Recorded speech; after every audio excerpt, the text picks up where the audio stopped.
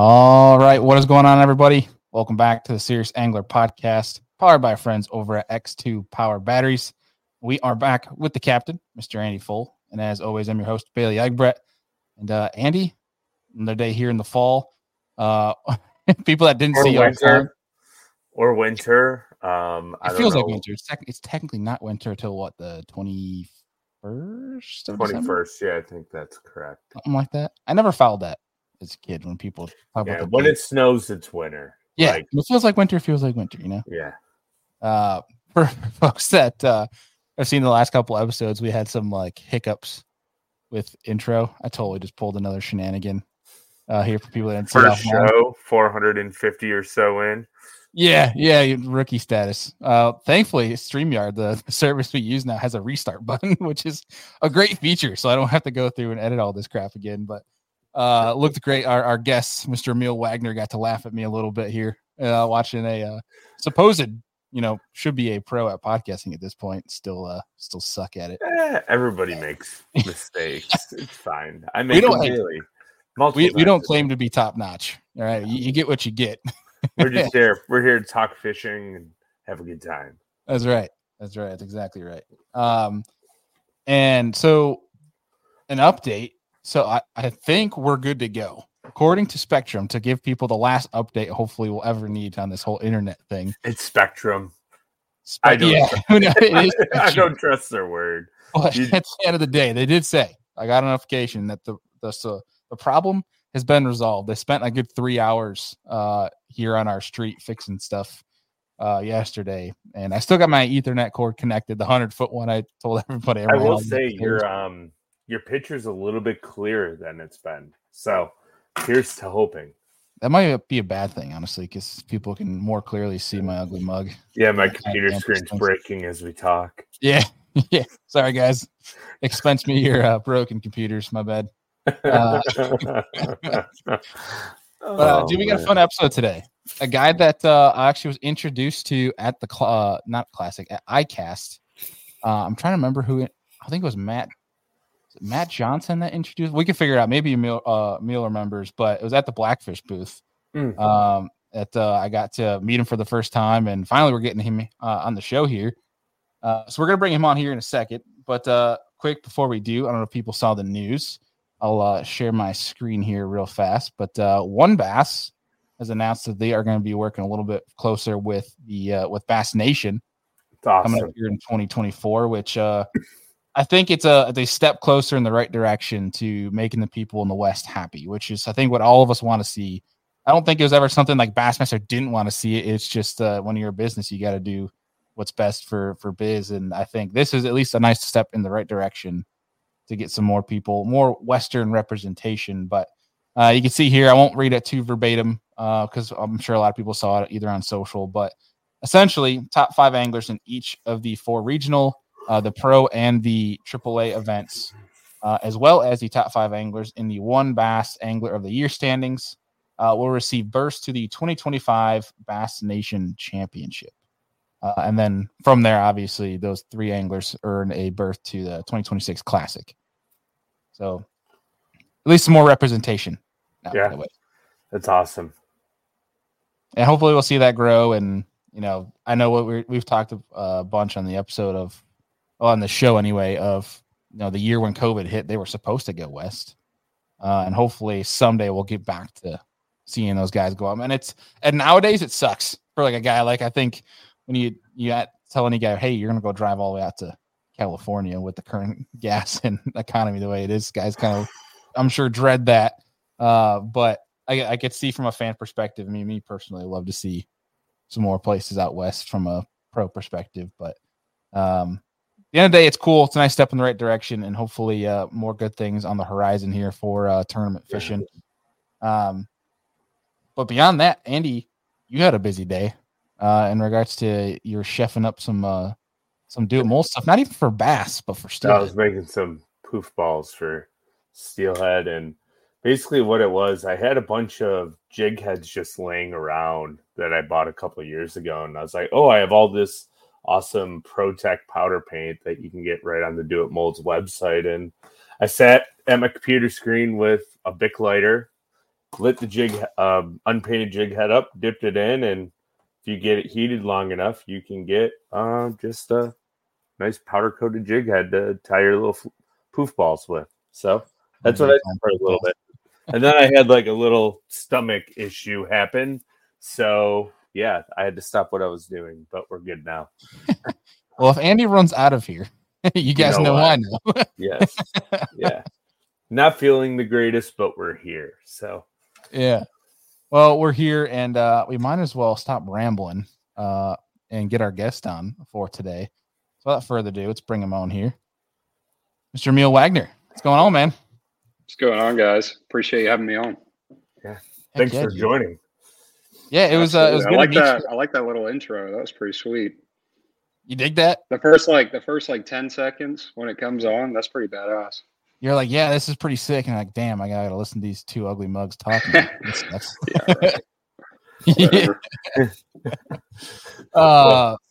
Yeah, the sad part is it might be the last month that we have that intro because we try to change it up year after year. So we're in the midst of creating a new one for next year. But I mean, you might be swaying me back to keeping at least the first couple of seconds of that for next year. Dude, I liked it. Got me fired up. Yeah, right. It gets the show started, and then you're quickly upset by these two jabronis thinking they know fish. But dude, like I was saying in the intro, it was good to meet you down at ICAST at the Blackfish booth. I'm still trying to remember for the life of me who introduced us. I don't know if it was Sobe or if it was Matt or whomever. I think it was Alex Redwine, actually. Oh, that's right, because Redwine was there. Jonathan Kelly. I don't know. He introduced me to one of his guys there, and then I was talking to him, and then it may have been through him, which was, I think, the first guy you mentioned. But yeah, Alex had dragged me over there, and I was just hanging out, talking and whatever. And then I don't know if we followed each other already, but I knew who you were before that. But yeah, that was when we like talked in person and whatnot. Yeah, we saw you taking a bunch of people's money over on the MLF side, so it was good to finally meet you in person at the Blackfish booth. That was a good time. That was my first ICAST. It was fun.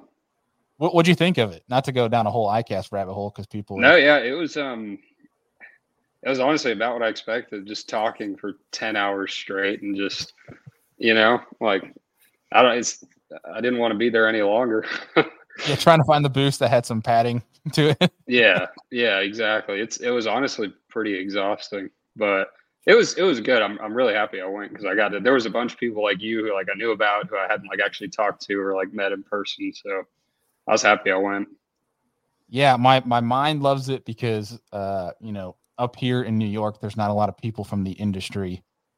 Whereas like down near your sort of neck of the woods, Alabama, Central, there's a lot of folks, but that's like my time to go see everybody that I talk to all the time over social media. So it's a great place or a great time of year to go see everybody and hang out and do things you can't do too much throughout the year. But at the end of the week, your body's just like, I need to just sleep all day long. Yeah. I wanted to go fish at the end of it. I got tired of talking about it. Yeah, exactly. Let's ditch this joint and go fish. For real. But man, so first time we're getting you on the show, and Andy, it's been a little while here since we've had somebody new on the show.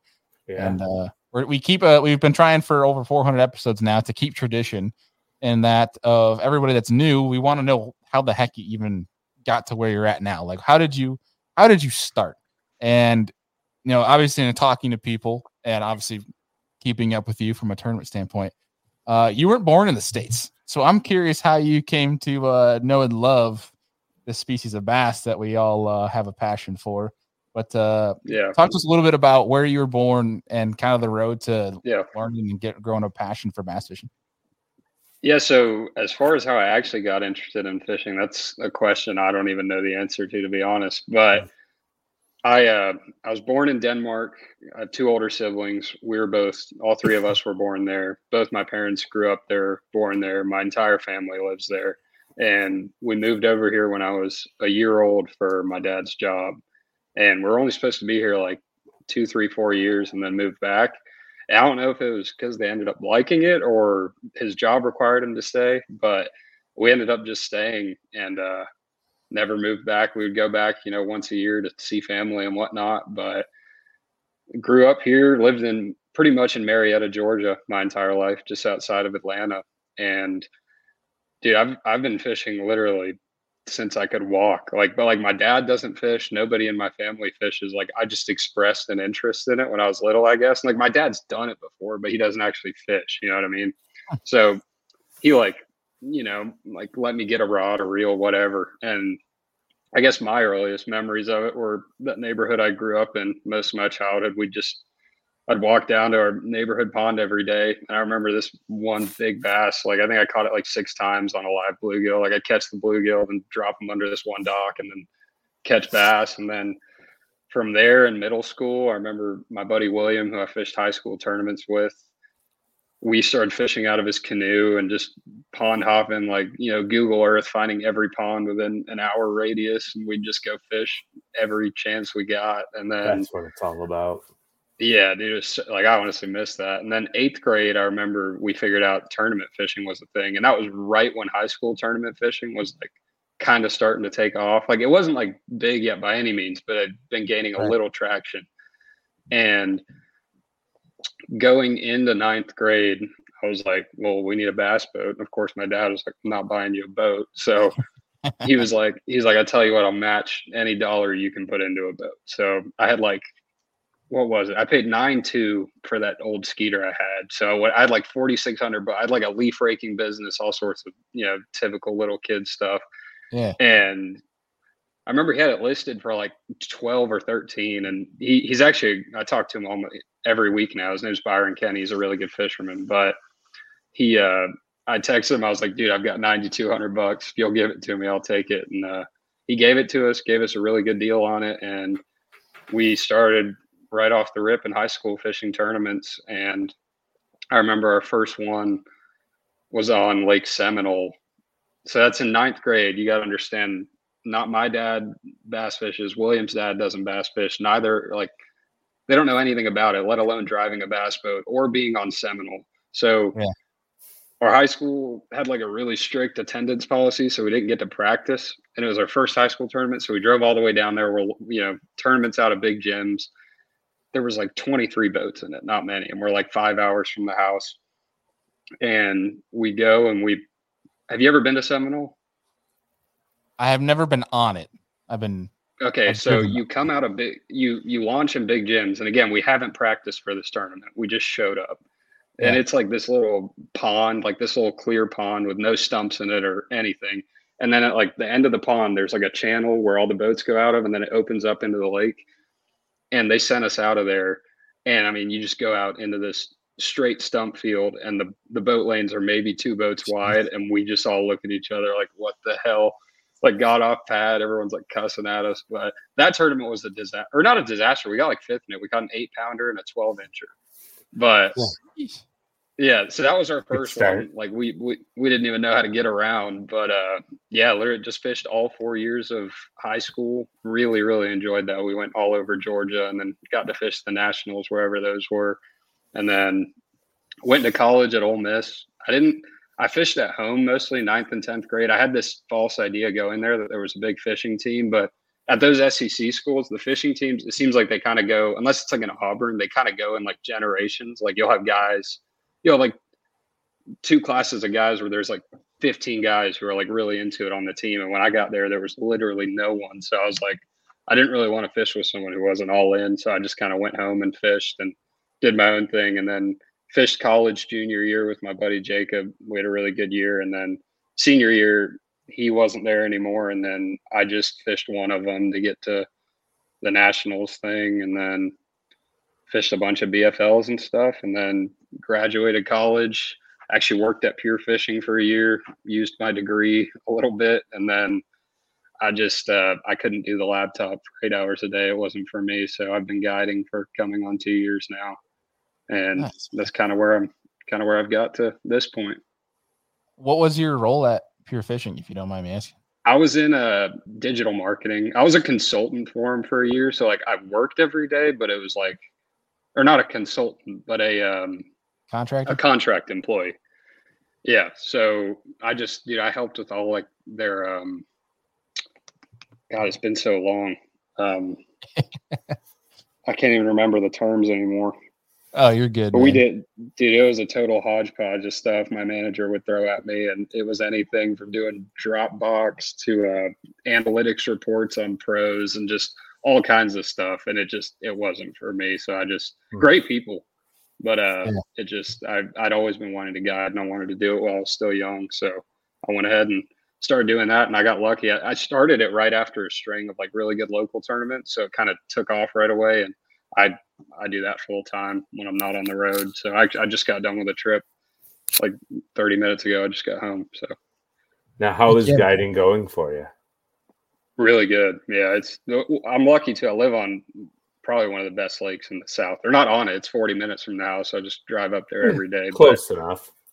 Yeah, close enough, but it's good. I pretty much guide 5 days a week. I don't guide on weekends because I'm always at a tournament. So I usually fish a tournament Saturday or Sunday or both. And then I'll guide at least 3, 4, 5 days a week.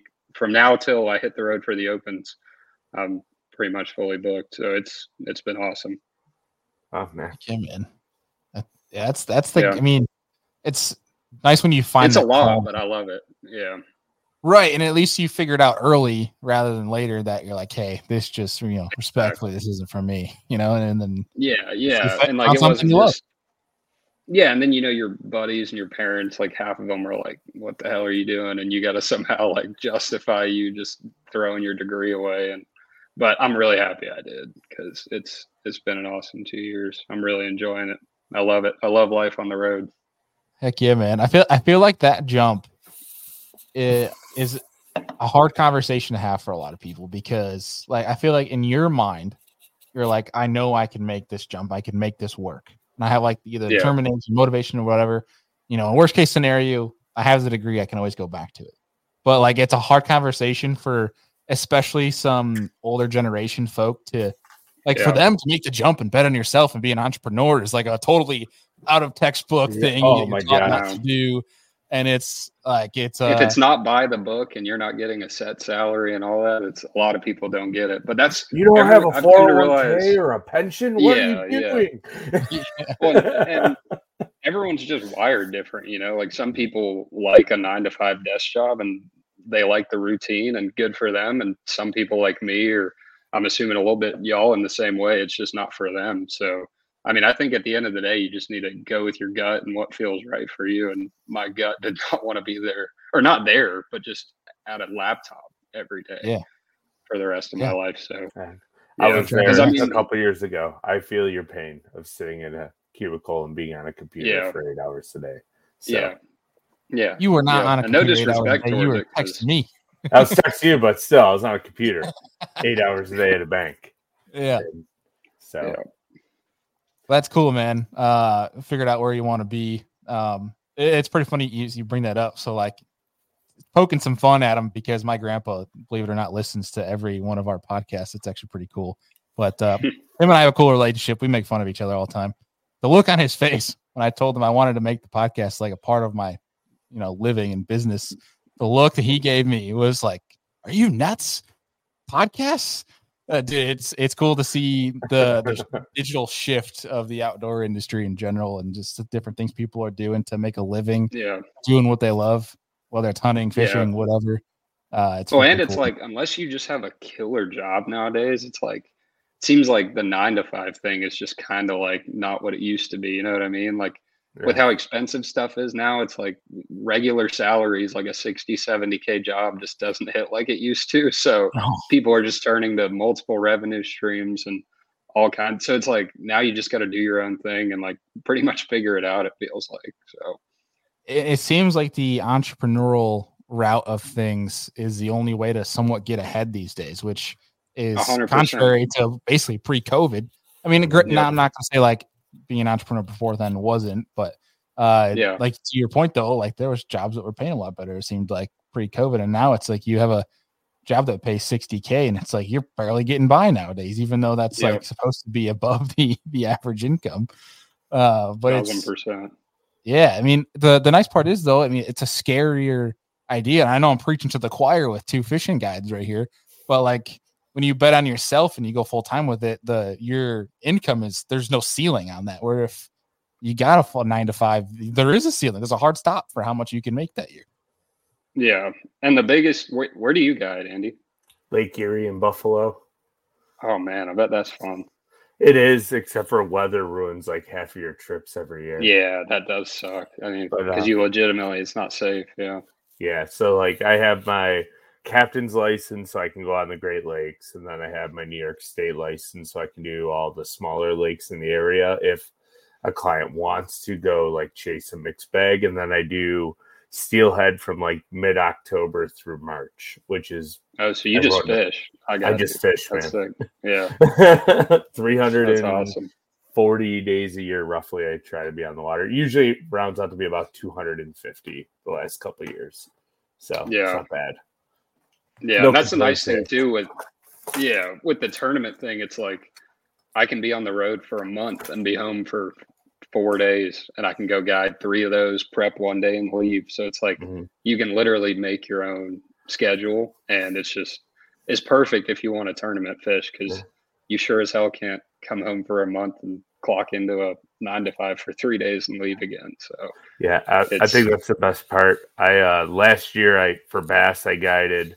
Well, this past summer I did May, June, July, basically. And then I took almost all of August and like half of September off and hung out with the family because I have a 7-month-old along with a 4.5-year-old. So I took some time off and then I went real heavy, and I've basically been fishing almost every day since like September 15th. I've been on the water. Yeah. So yeah, that's the thing. If you're getting like a little burnout or just want a break, you can just take a break. And You ever get into any of the doubles over the summer when you have the long days? No, I cap just one day, like one trip per day because I want to get home and see my family. Then the podcast, it's a lot. So, I mean, I've thought about it, but I think I've done one double and it was like the worst decision of my life because I was on the water at 4 a.m. to get the boat in, to get out at 5 and then get the next client in the boat at like 2 to dark. I'm like, never again.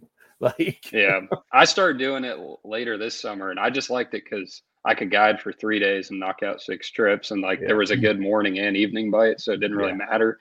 And for me, it's like an hour drive, so I was like, I might as well do it while I'm up here. But you can't really do it in the winter since it gets dark so early. But I was just curious. Yeah.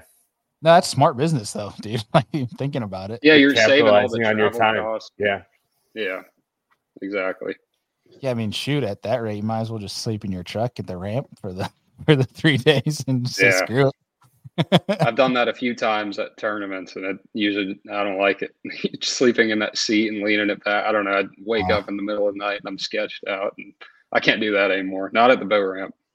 Yeah, the whole sleeping in the driver's seat, I've done that, and that sucks. I hate that. But if you get the situation right, like whether it's in your truck bed or in the back, if you got a truck cap type of deal, like that can actually be legit if you take the time. Oh, for sure. I didn't have that. Yeah, and I got a pretty short bed, so I don't think it would work. Yeah, You'd have to lay sideways. Yeah, I'd have to like maybe if I laid like diagonal in the truck bed, but I don't know. Yeah, I hear that. Yeah. So you mentioned earlier, you're going after the all 9 opens this year. You're guiding. You've been guiding for a while now.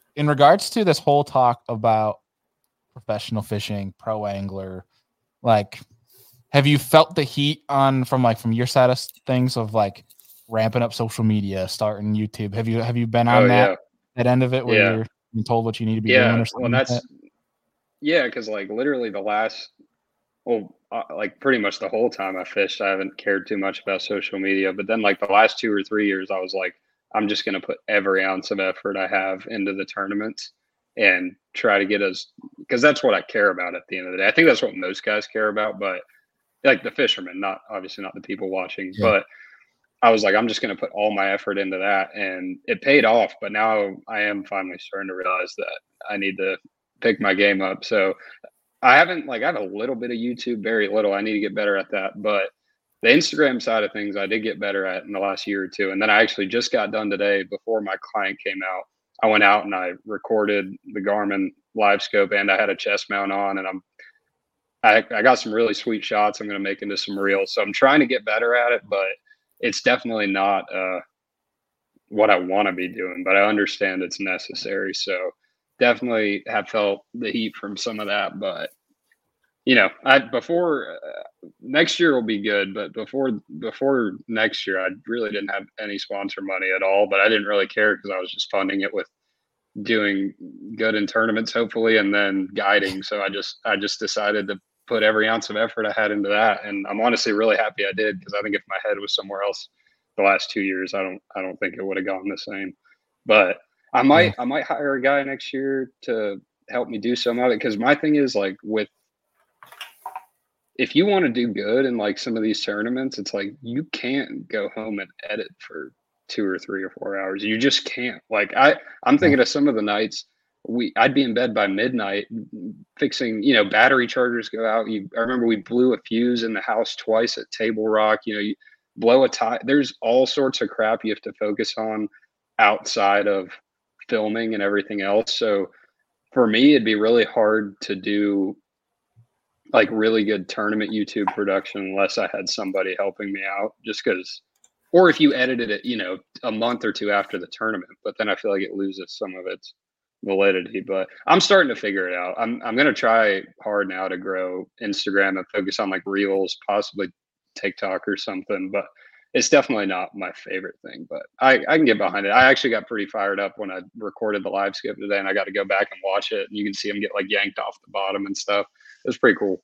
So I'm excited excited to upload that stuff. But yeah, dude, like posting or not, like just the content itself, like, dude, there's times where like I get up and I'm up at like 5:30 with my morning coffee, and I'll come down, I'll do some editing for YouTube, but I'll sit there and like go back at some of the videos I haven't posted yet and just review like old footage, tournament footage, things like that. It's just cool as like a study tool, but nonetheless, like I find the take the talking to a camera stuff out of it, but just like the recording of content part really fun. I don't know. Maybe I'm biased in that, but being no, when I did it today, I found it fun, but it's just my problem is like I'll have every idea in the book of stuff to do, and I get on the lake and I'm like, I'll do it another time. Yeah. And it's just a perpetual cycle of doing it every single time. So this time I literally like cleared all my SD cards, charged the battery, like brought the chest mount, like downloaded the Garmin app. I was like, I'm doing it whether I want to or not. And once I did it, I was like, actually got excited about like, like you said, uploading it, and just like, it was cool. But yeah, gotta get better at that. Like I traveled with Christian for quite a few tournaments, Greco, and he'll edit like during the tournament somehow, and like, but then again, all he throws is like a jig, so he's not in his boat after practice or anything. So I'm out there tinkering for like 3 hours, and like I'm inside, and they've all had dinner and like showered, and I haven't done anything. So for me, that's awesome. I love Christian's content, and he's one that I would love to get on the show. And it's like, you nailed it. Like, he's going to rig up a punch rig or two and a prop bait. Yeah. And that's about it. That's all he's got. Yeah, he doesn't have to think of it. I've got to rig like 8 spinning rod leaders and like reline like 4 bait. And you know how before a tournament, that can literally take 3 to 4 hours, because you've got to get everything perfect. On the spinning rod braid to fluoro, are you an FG knot guy or an Alberto knot guy? I've never tied an FG. I know it's probably a better knot, but I do the Alberto. It's quick, easy. I can do it in 10 seconds. I'm the same way. I tried the FG knot once, and I'm like, forget this. Like, it's once I saw brain. Yeah, once I saw guys like using their toes and stuff to tie it, I was like, yeah, that's a little too much. I don't have issues with the Alberto. It might sound louder when I cast, but that's about it. Well, it's funny. And even that, if you tie it right and you use light braid and light fluoro, I mean, it's a pretty small knot. So it's been good to me. I was a double uni guy for a while, right? Like that one's loud. Before I learned the Alberto knot, and I'm like tying steelhead leaders like mono to mono, I'm just using the Alberto all the time. It's the easiest knot. It takes 6 seconds to tie at most. Exactly. Do you go down and up, or do you just go down? Okay, I didn't even know there's a bunch of guys who tie them. They just go down and then go back through. I didn't even know that was a thing. I've always gone down and up, so I didn't know. Yeah, I feel like going just down and back through the loop, there'd be no strength. Exactly. Yeah. Interesting. There's some people that have never tied these knots before that are like, yeah, like, wait, what are you talking about? For real. But no, there was a few times where I wish I'd learned it, because I was like, maybe I don't know, cast a little further a couple of times, but it works for me. So until I have a good reason to stop. Yeah, I have no issues with that knot, except for when I go like 3 days in a row and I don't feel like retying my fluorocarbon leader, then it separates at the knot. But I mean, like, that's probably anything. Yeah. I learned my lesson today, and then in a week I'll do it again. So yeah, for sure.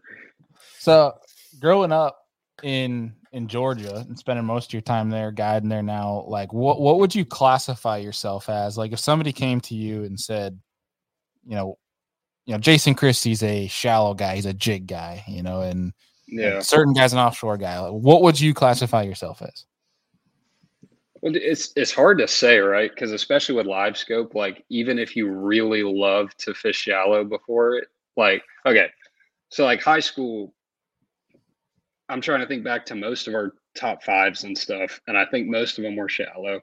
College, me and my buddy Jacob, we actually almost won team of the year, and he had to transfer schools, so I had to finish it out by myself. I think the first one was at Toledo. I mean, we caught them all on a wobblehead up in like less than 10 foot. And then Smith Lake, we caught them in like 40 foot in ditches, and then went to Cumberland and caught them throwing a jig on bluff walls, just stair stepping it down. And then now with, after college and using live scope, I mean, now everything's so much more offshore related. So like I'd say now probably more offshore, but I love fishing shallow. But what I always tell people is like, at the end of the day, I'm going to try to do whatever I have to do to win a tournament. And nowadays that's usually offshore. So I almost, unless I can't, I'm usually off the bank. I really like fishing brush and like high percentage spots, like isolated stumps, little hard spots, stuff like that. Use like pretty much everywhere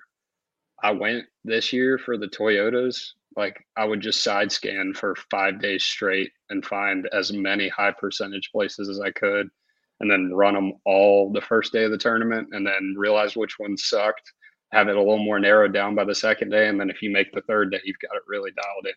So if you look at most of those Toyotas, usually my weight would go up every day, because I don't usually like fish too much in practice. So I don't really know exactly what I found, because if you fish too much, you literally graph maybe half the time, because I don't care who you are. Once you put that trolling motor down, you start seeing stuff, like it's hard not to fish for a minute.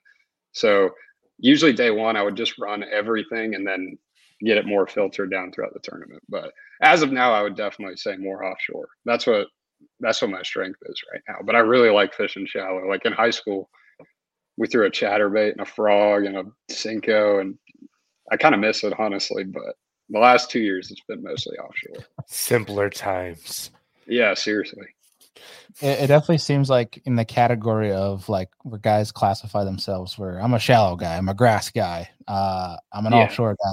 Now you have to add live scope to that category. Oh, he's a live scope guy. Yeah. And I mean, the funny thing is with scope too, it's like a lot of it, you're doing the same stuff you were doing, just 10 times more efficiently.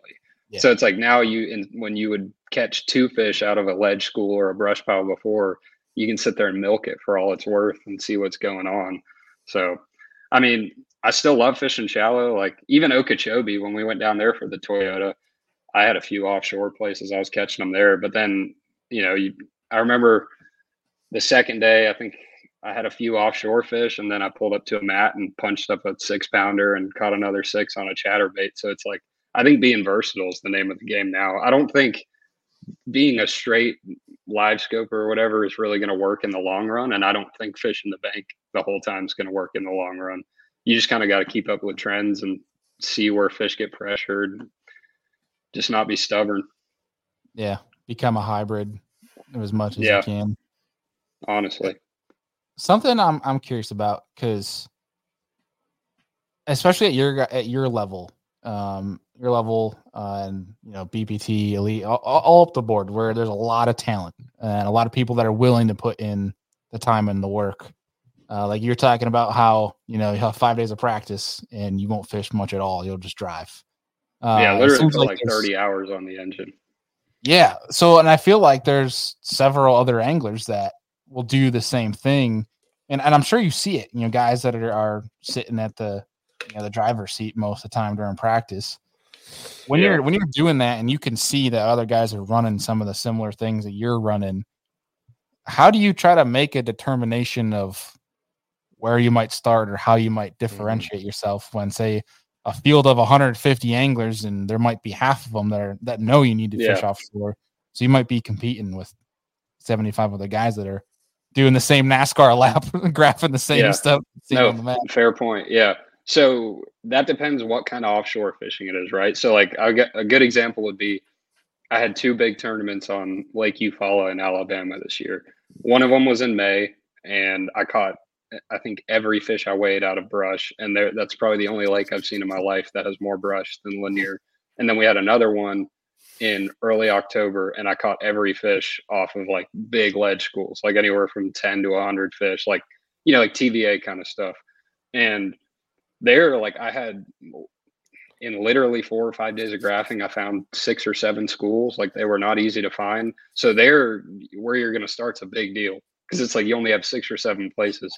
But in a brush tournament, whether it's Eufaula or Lanier or Hartwell, it literally does not matter. Like, obviously you've got some that are better than the others. And like what I'll do is I have 2 Lowrances I have those just for waypoint management, because you can make a waypoint, change the name, change the symbol in 10 seconds. I'll have like a symbol for like what I think is like an A+ spot.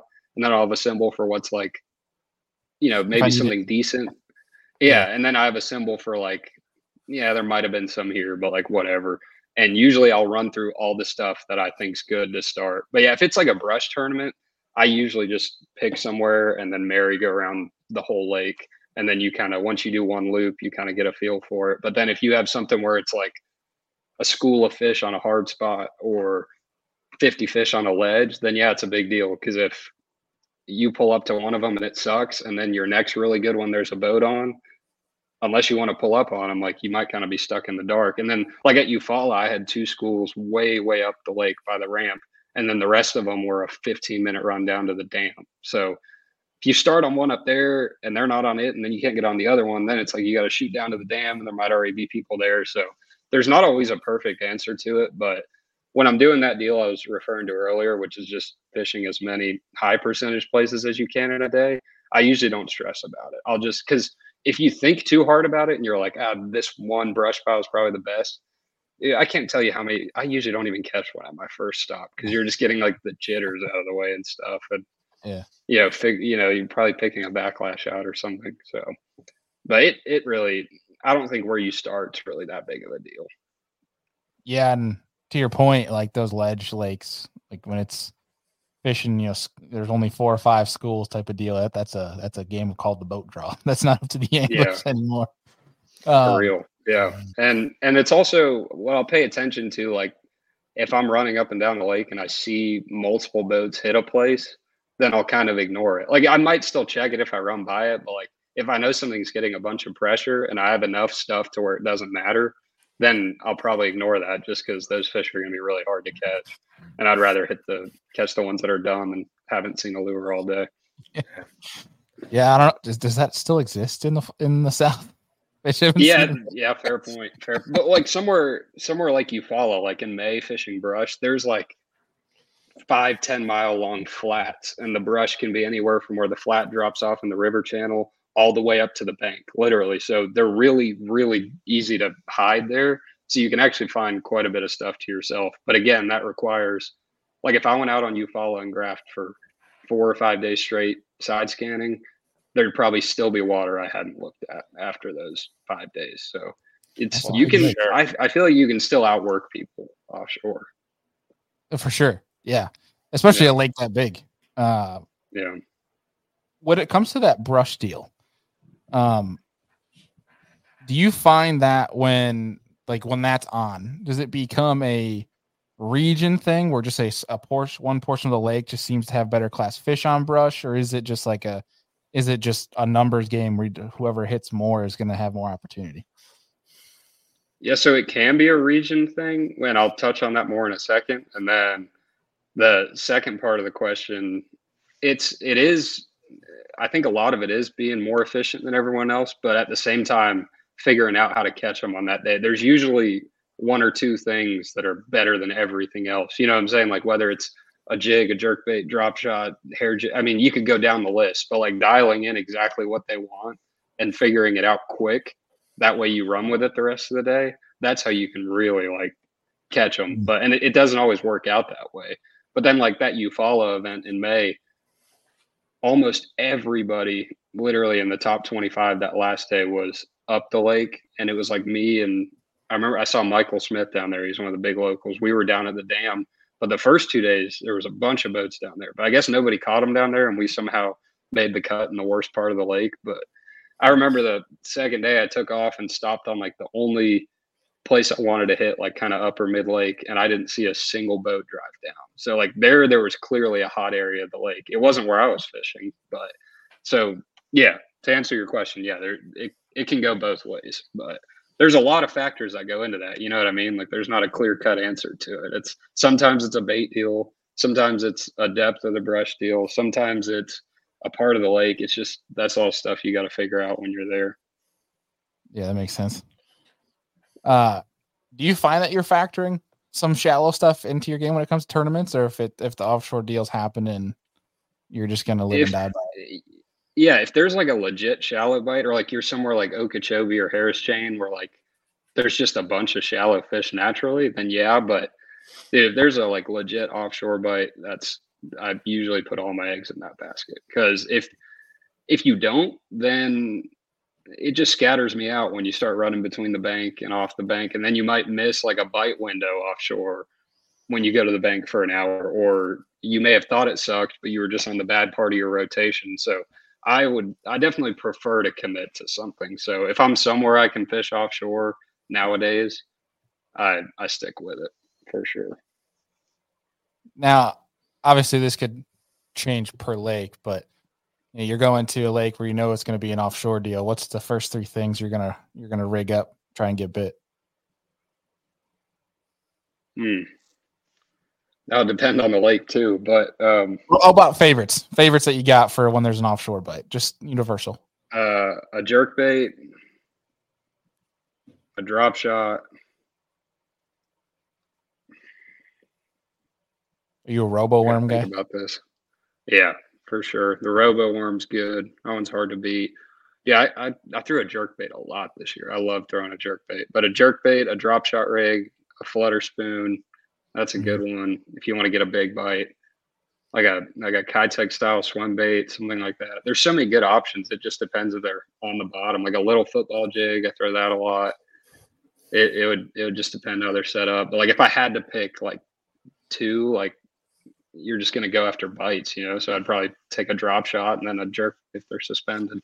So I have a question for you real fast. Is there a bait that forward facing sonar revolutionized more than a jerk bait? Because it seems like the Demiki rig. Yeah, that's fair. I always forget about the Demiki rig. Yeah, but other than that, I know that thing literally went from like a March, April lure to a year-round lure. Yeah, which is and it's crazy how good they bite it. Like you can literally throw it on fish that will not touch anything else, and they'll choke that thing. We just didn't know before because it feels kind of awkward. Yeah, exactly. And it's awkward throwing a jerk bait in stained water in the middle of the lake when you can't see what's going on. Yeah, that's the dang fact. And people are like, oh, you can only throw it when it's sunny and windy. Where now it's like it'll be overcast and glass. Dead calm. You're still catching change up color. Are you a guy that has like 5 different jerkbait rods out with different jerkbaits, or are you just a one and done? That trips my buddies out too with how much I throw it. I just have one rod. It's beat to crap, but it's just the one I use. If I got to change colors, or do you have like different colors based on the condition? I have like one rod, one jerkbait, and 2 colors. I love that. Simplify. Like that's another thing I always tell like clients or whatever. Like they'll ask about color and like whether it's on a plastic or a hard bait. Like color, in my opinion, and I know people would disagree with this, but is like one of the least important things. Yeah, I think if you put it in front of one, something white when it comes to a jerkbait, yeah, in my opinion. Exactly. Like you need in a hard bait, you need a clear one, a white one, and a chrome one, and that's about it. And it's like I feel like if you're worried about like little tints and colors and flakes and stuff, I just feel like you're kind of worrying about the wrong thing. You know, you're probably just on fish that don't want to eat. Yeah. Yeah, or you're looking at them out of forward and they ain't bass. Yeah, exactly. Yeah, that's another big thing. But no, color, I keep that super simple. But I usually think more big picture, you know what I mean? Like, are they on something slow? Do they want a big bait? You know, stuff like that versus little tiny modifications. Yeah, it's what's your go-to if you're willing to say jerkbait wise? Megabass 110 plus 1 junior. Yes, that's my favorite one. Yes. Yeah. That one is factored in. I for whatever reason, I'll have 2 jerkbait rods out in the past year, and one has been a Stunner, and the other one's been a 110 plus junior. I just started messing with the Stunner, and it's legit. Yeah. It's a good one. Yeah, that's one thing. That's probably one thing I'm bad about is not when I find something I like, I kind of just stick to it. And I've been trying to be better about like, especially when I just go fun fish now, like I'll just try new stuff, go to new places because it's like you might as well. But yeah, that stun is legit. And yeah, I need to tinker a little more on some different hard baits and whatnot. But I kind of find something I like, just roll with it. Now you can tell me to pound salt here, but for the plus 1 junior, what do you change the hooks to keep it balanced? Because those hooks are so thin. Number 6 or number 8 Gamakatsu, the bronze round bends. Got it. Yeah. Maybe it is. Well, with the junior, it's got those regular barbed hooks. So I don't know if those are like more normal, but if I hold it up next to that number 8 Gamakatsu, it looks almost identical, and it usually doesn't sink or float. So perfect. Seems right to me. But that's the one I throw. The stock hooks are really good. They just bend out after like 2 fish. If you're lucky. Yeah. If they last fish. I found this past year throwing the size 6 Ichikawas has been. Oh, on the regular 110? No, on the junior. Wait, who makes that hook? Ichikawa. Is that the one Rick Clunn designed, or is that the Okichara, or is that something else? Rick Lund has like a crankbait with. Yeah. Okay, I've tried those. Yeah, they're nasty. Yeah, they're legit. I've messed around with those for a little bit, but I throw Gamakatsu hooks a lot. I like those. They've got a really sharp hook point. The only problem with them is they roll over. So it's like, in my opinion, it's the sharpest hook, but you got to change them a lot. So like if I'm cranking or throwing a jerkbait, like I'll legit change hooks 2 or 3 times like each day, just because I feel like they dull up quick. Yeah. I'll second that from a Gamakatsu standpoint, where I know some people hate EWG hooks, but there's a ringed EWG that I love from Gamakatsu, and I'm starting to actually make my own now just to solve this. But they had one that was really good, but the ringed EWG anyways, but it would be like 2 fish, and that hook point is like Captain Hook. It's like it's done for. There's no saving it. There's no taking a file to it.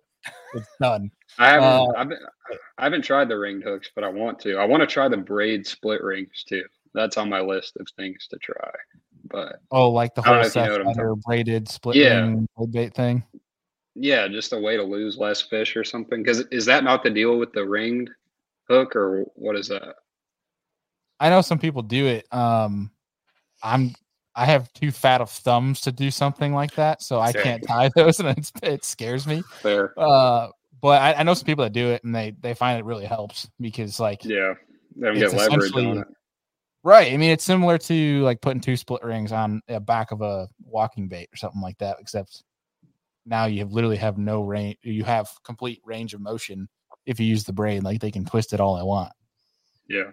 I see it working. For sure. I just don't have the finesse to tie something like that. No, I don't blame you. I lost some big ones this year due to bending hooks out, and it sucks. But on the flip side of that, you'd probably lose a bunch too if you went with a thicker gauge and that light rod and everything, because you wouldn't penetrate it. So it's kind of a double-edged sword. But Yeah, I mean it's similar to me like we were talking earlier about the FG knot, where I used to use it a while ago, and majority of the time it would work, but for whatever reason, there's times where I would test the knot, it wouldn't budge to be fine, and then I'd be fighting the first fish of the day, and the knot would break loose. Where it's like, so wait, I felt like I tested it. Why is it working there? But now I'm fighting a fish, it's done. You might have put too much initial tension on it after you finish tying the knot. Sometimes the fluorocarbon, it gets real finicky. If you put too much pressure on it, it'll actually cinch underneath the knot, and that's why it's breaking. And that's why I went back to Alberto. There you go. Yeah. So, I guess we're all on the same page there. Yeah, I think we are. I think we're all dialed on that. Alberto for the win. That's right. Heck yeah. Also, dude, I mean, you mentioned your family's back in Denmark. Have you gotten any of them hooked on bass when they come to visit or anything like that? My one cousin over there I'm really close with, he's come over and fished with me a few times, but they don't even understand it. Like I've tried to explain, some of them when I go over there, and they kind of get it now, but they don't even know what a bass is, let alone a bass tournament, let alone electronics or a trolling. It's like, where do you even start? You know what I mean? So what is the big fish of Denmark? Is it like a Zander? No, it's commercial fishing's huge over there, but they sea trout fish a good bit. I think they have.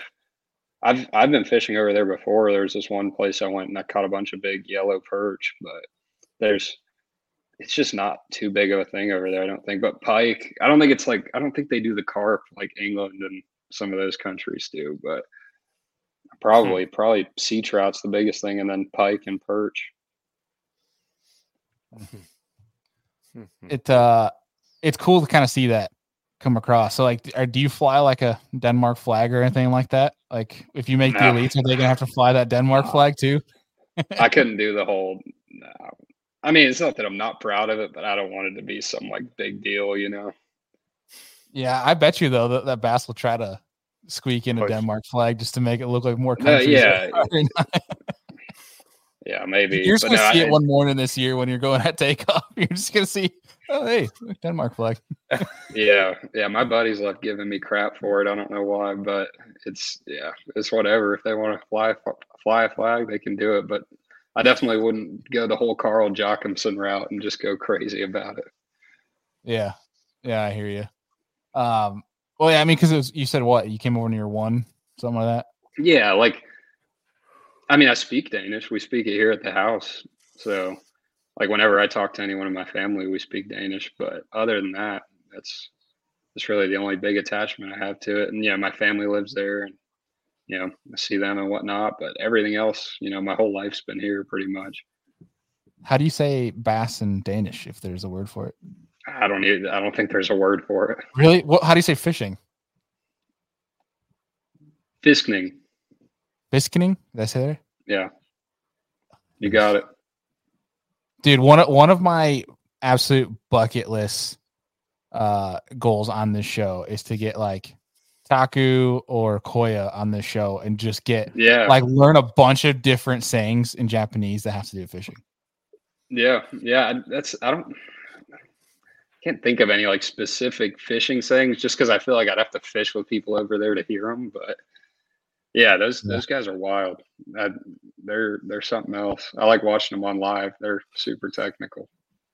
Yeah, dude. Oh, yeah. We talk about a bunch on this show. They're super cool to study, and I'm sure you know who Ken Duke is. If you listen around industry, he's one of the legends from a media side of things. But his wife is Japanese, and I've been fortunate enough to know Ken for a while.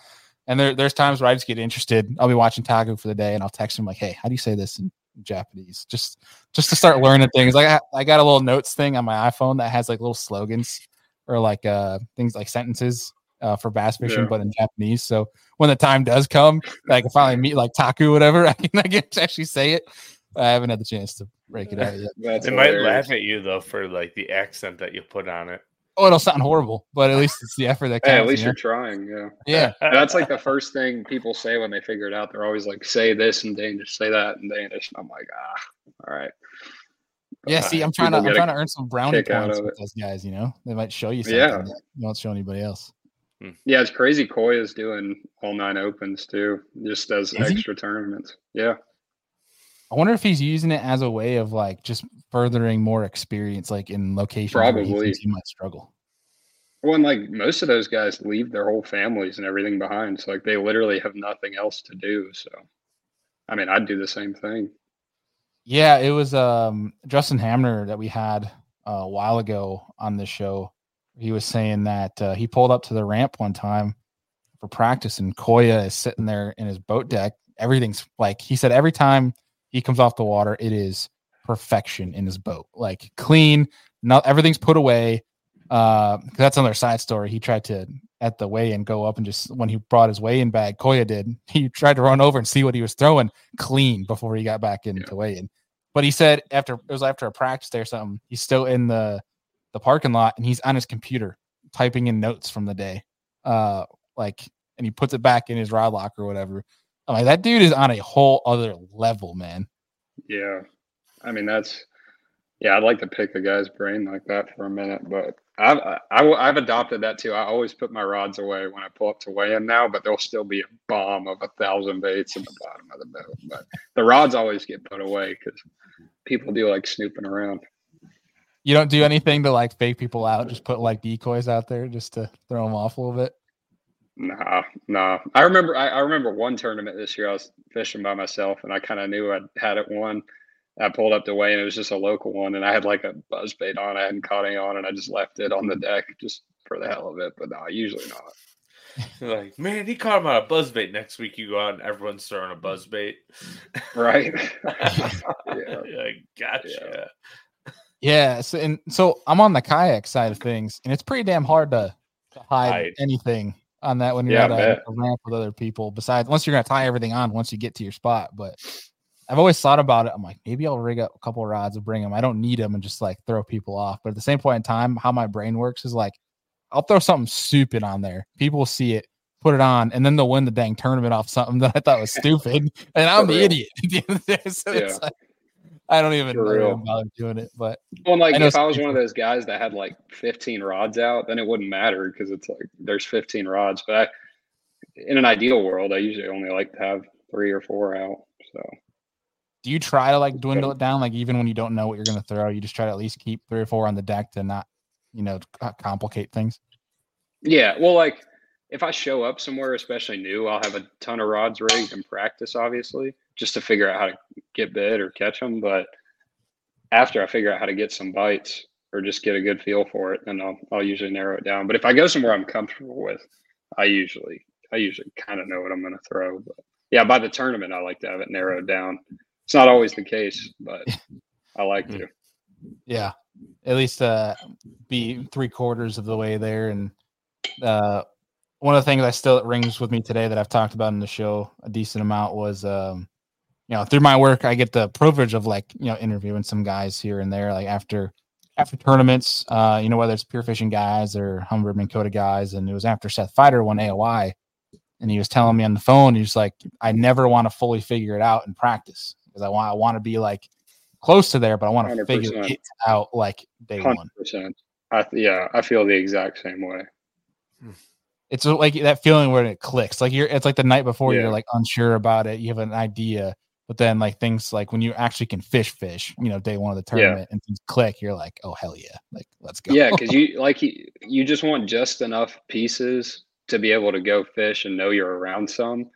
But you don't like anytime I've gone, not anytime, but like a lot of times I've gone into a tournament being like I'm dialed after practice. It usually doesn't pan out that way. So I try to, and that goes back to the offshore thing too. Like just stack as many good places as you can and figure it out in the tournament. You know what I mean? Because it's a lot harder to go graph for 4 hours in the tournament than it is to figure out how to catch some. Oh yeah. Yeah, that's a dang fact. Landy, you got anything left for him here before we hit him with the last question? No, I think this conversation was great, and I want to say thanks for coming on and good luck in the opens. I appreciate it. Yeah, it's going to be, I'm sure it'll be grueling, but I'm excited. Everything I've done's been with MLF up till now, so I'm excited just to try something new, try to make the elites. It's going to be I get at least comment from like a fan perspective. It's going to be a cool year to be on the outside looking in, just seeing new personalities, new dynamics of the professional fishing level of, we got live at all 9. Yeah. It's gonna be pretty intriguing, man. But yeah, like Andy said, I'll echo that, and thanks for jumping on with us here. Absolutely. Definitely will be knocking on your door again for getting you on here, like throughout the Opens. Yeah, I'd love to. I love doing these things. They're fun. Oh, dude, like always a seat whenever you want. Like you can tell us, hey, I'm coming on tonight's show. Like you don't even have to like match. That goes out to anybody that's been a guest down here. But yeah, our last question. I love it. It's easy. I just like talking fishing, so it's a good time. Well, you're in the right company, because that's the only reason we do this, because we talk a lot and it just happens to be about fishing. So that's why we're doing the podcast. But man, like we started off the show with, it's tradition for everybody that's new to the show. It's their first time on the show. We like to wrap up the episode with, if you could take 3 different individuals and sit down, have a steak, have a beer with them, pick their brain. They don't have to be fishing. They could be sports athlete, somebody back in Denmark, whomever. It could be alive 1,000 years ago. It could be alive today. It doesn't matter. Anyone. Which 3 people would you invite and why?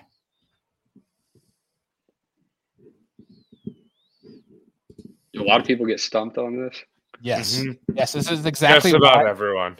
Why I have the soundboard. Because I want to go the fishing route, but then I know I'm going to forget someone.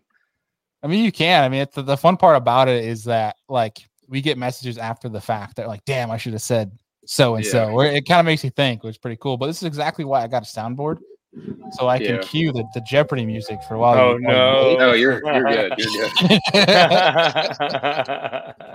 No, but I mean, one that'd be really cool. My grandpa would always take me fishing, and he's been passed away for a while and hasn't seen any of the tournament stuff. So it'd be really cool to like sit down with him and just show him all this, because I think he'd be really intrigued by it. But he'd be one of them for sure. And then I'd have to go on the fishing side of things. Probably Polinick would be one of them. I've been watching him since I was really little, and he seems like he thinks a lot about everything he does in fishing and just in the sport in general. So I'd love to sit down with him and just, talk. And then, man, I'd argue Polinick, total tangent here, but I'd argue that Polinick is the best angler from a bass fishing standpoint, the best angler in the world from a mental standpoint. Yeah, 100% agree. 100% agree. And then, man, lastly, probably Van Dam, just because he's been in the sport for so long. It'd be cool to hear his take on just everything. I mean, the differences, and then from now, and what his views on the sport are. And I mean, I get to fish against him here in a couple months, and that's going to be nuts. Like, I'd like to talk to him before he finally retires, but he's always been one I've watched. So those would have to be my 3 for sure. Heck yeah, man. That's a pretty cool 3 to have. It's cool what this question does. Like, you almost start picturing all the people at the table. It'd be kind of cool to. Yeah. I mean, there's a bunch of people I'd like to have dinner with, but you know what I mean? Right. Heck yeah. Well, man, again, thank you so much for taking the time out. And we are Emil Wagner fans, so we'll be keeping up with you and rooting for in the Opens. And we'll be, again, like I said, be knocking on that door to get you back on the show here soon. Absolutely. Yeah. Good luck. Thank you guys for having me. I'd love to do it again. Heck yeah, buddy. We'll talk to you soon. Yes, sir. See you guys. Yeah. I don't know if I've ever heard of a bass angler from, obviously, knowing Emil from a while ago, but from Denmark. No, none ring a bell. So we have Denmark, Japan, Australia, Italy. I'm trying to think of other ones that might come to mind. Obviously, beyond like Canada and Mexico, those are easy ones. I'm trying to think if there's any other countries that are being represented right now from like a. Not in the U.S. Like, I believe South Korea has like a pretty big growing bass scene, and then South Africa, a tournament scene in South Africa. I think so. Dang, I didn't know that. I knew Korea had bass. I didn't know they had like a tournament scene. That's pretty cool though. I didn't even know that that Bass Nation had. I think they said was it Italy? That they have some chapter in overseas. I can't remember the country, so don't quote me on that. But somebody was telling me, I want to say it was Brian Brasher at Bass was telling me that there's some, I can't remember who was telling me, but nonetheless, it's cool to see all of it widespread and come full circle, see the different, routes that people take to get where they're at now. And, man, it's just what I love about this show, just hearing the different perspectives. But the dude's a hammer, and it's going to be pretty fun to watch him compete here on the Opens after having a bunch of success over on the MLF side. And I know he's one that is a name that's been thrown around a lot this past year, and I think for good reason. So it'll be cool to see things come to fruition for him. And obviously we got high hopes for the Opens, and we'd definitely look to get him back on the show coming up here as the Opens kick off. Literally, I think in was it 2 months on the dot, basically? January, right? Was it January? So, yeah. That's gonna be interesting. Yeah, because they start in Texas, right? Yeah. In Texas? No, he's shaking his head. No, he's like, "Hey, you idiot!" I don't think they start. You guys start in Florida or not start in Florida this year? There's too many tournaments. You guys, okay? He's shaking his head. Yeah, we're stupid. They start in Florida. I think it's the Elite that starts in Texas or starts South Central. Okay. Thank you for correcting me. See, that's why I bring on the pros, because we're a bunch of idiots. We have too much to think about here, right? Like, I don't know about that, Andy. We just don't have anything. We don't have the brain power. It's the thinking that's the problem. There has been I was actually Googling it. There has been a South Korea angler who has qualified through whatever their qualifying tournament is on the MLF that came over, I think, in 2018 and fished the Forrest Wood Cup. So that's pretty cool. That is pretty cool.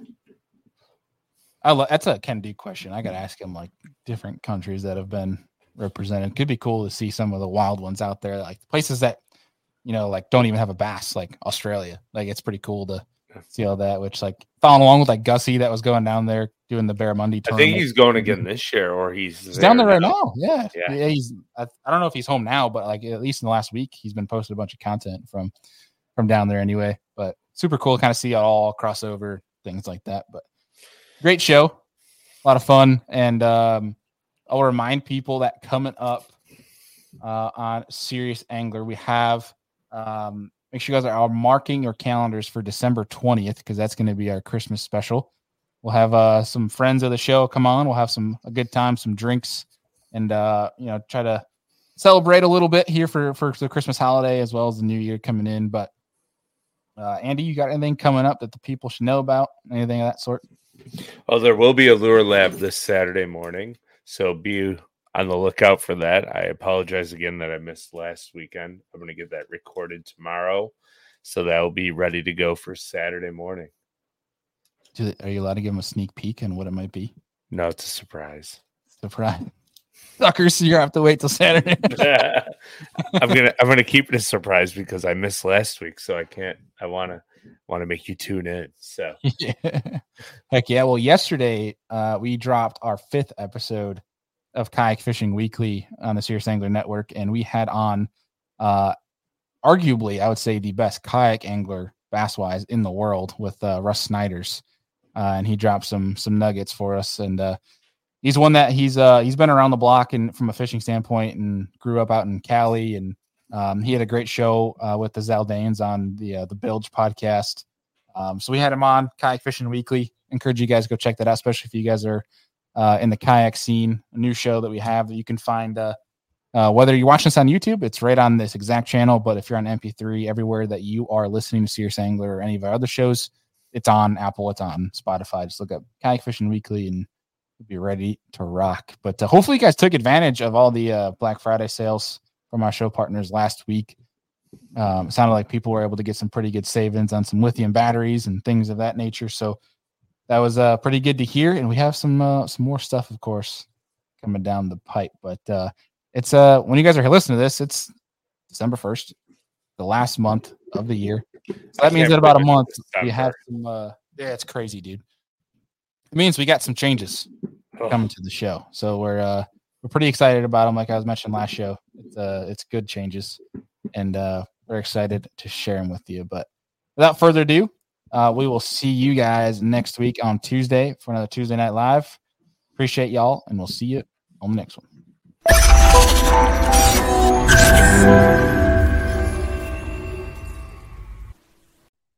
Well, that was an awesome show. Hope you guys enjoyed it. If you can and your app allows it, please leave us a rating and review. It really helps us get seen more, which allows us to access more time and more variables to be able to bring to the show to make it better for you guys. So hope you enjoyed it. And if you did and you liked some of the things we talked about in this episode and want to check out our show partners, all of that is in every single show description. You can click down there. It's got all of our discount codes, all of our links to our show partners, where you guys can go and support the people that support this show and help us make this show happen. And of course, this show does not happen without you guys. You guys know we appreciate you. You're the Searsanger fam. You're the reason we're here. Appreciate y'all, and we'll see y'all on the next one.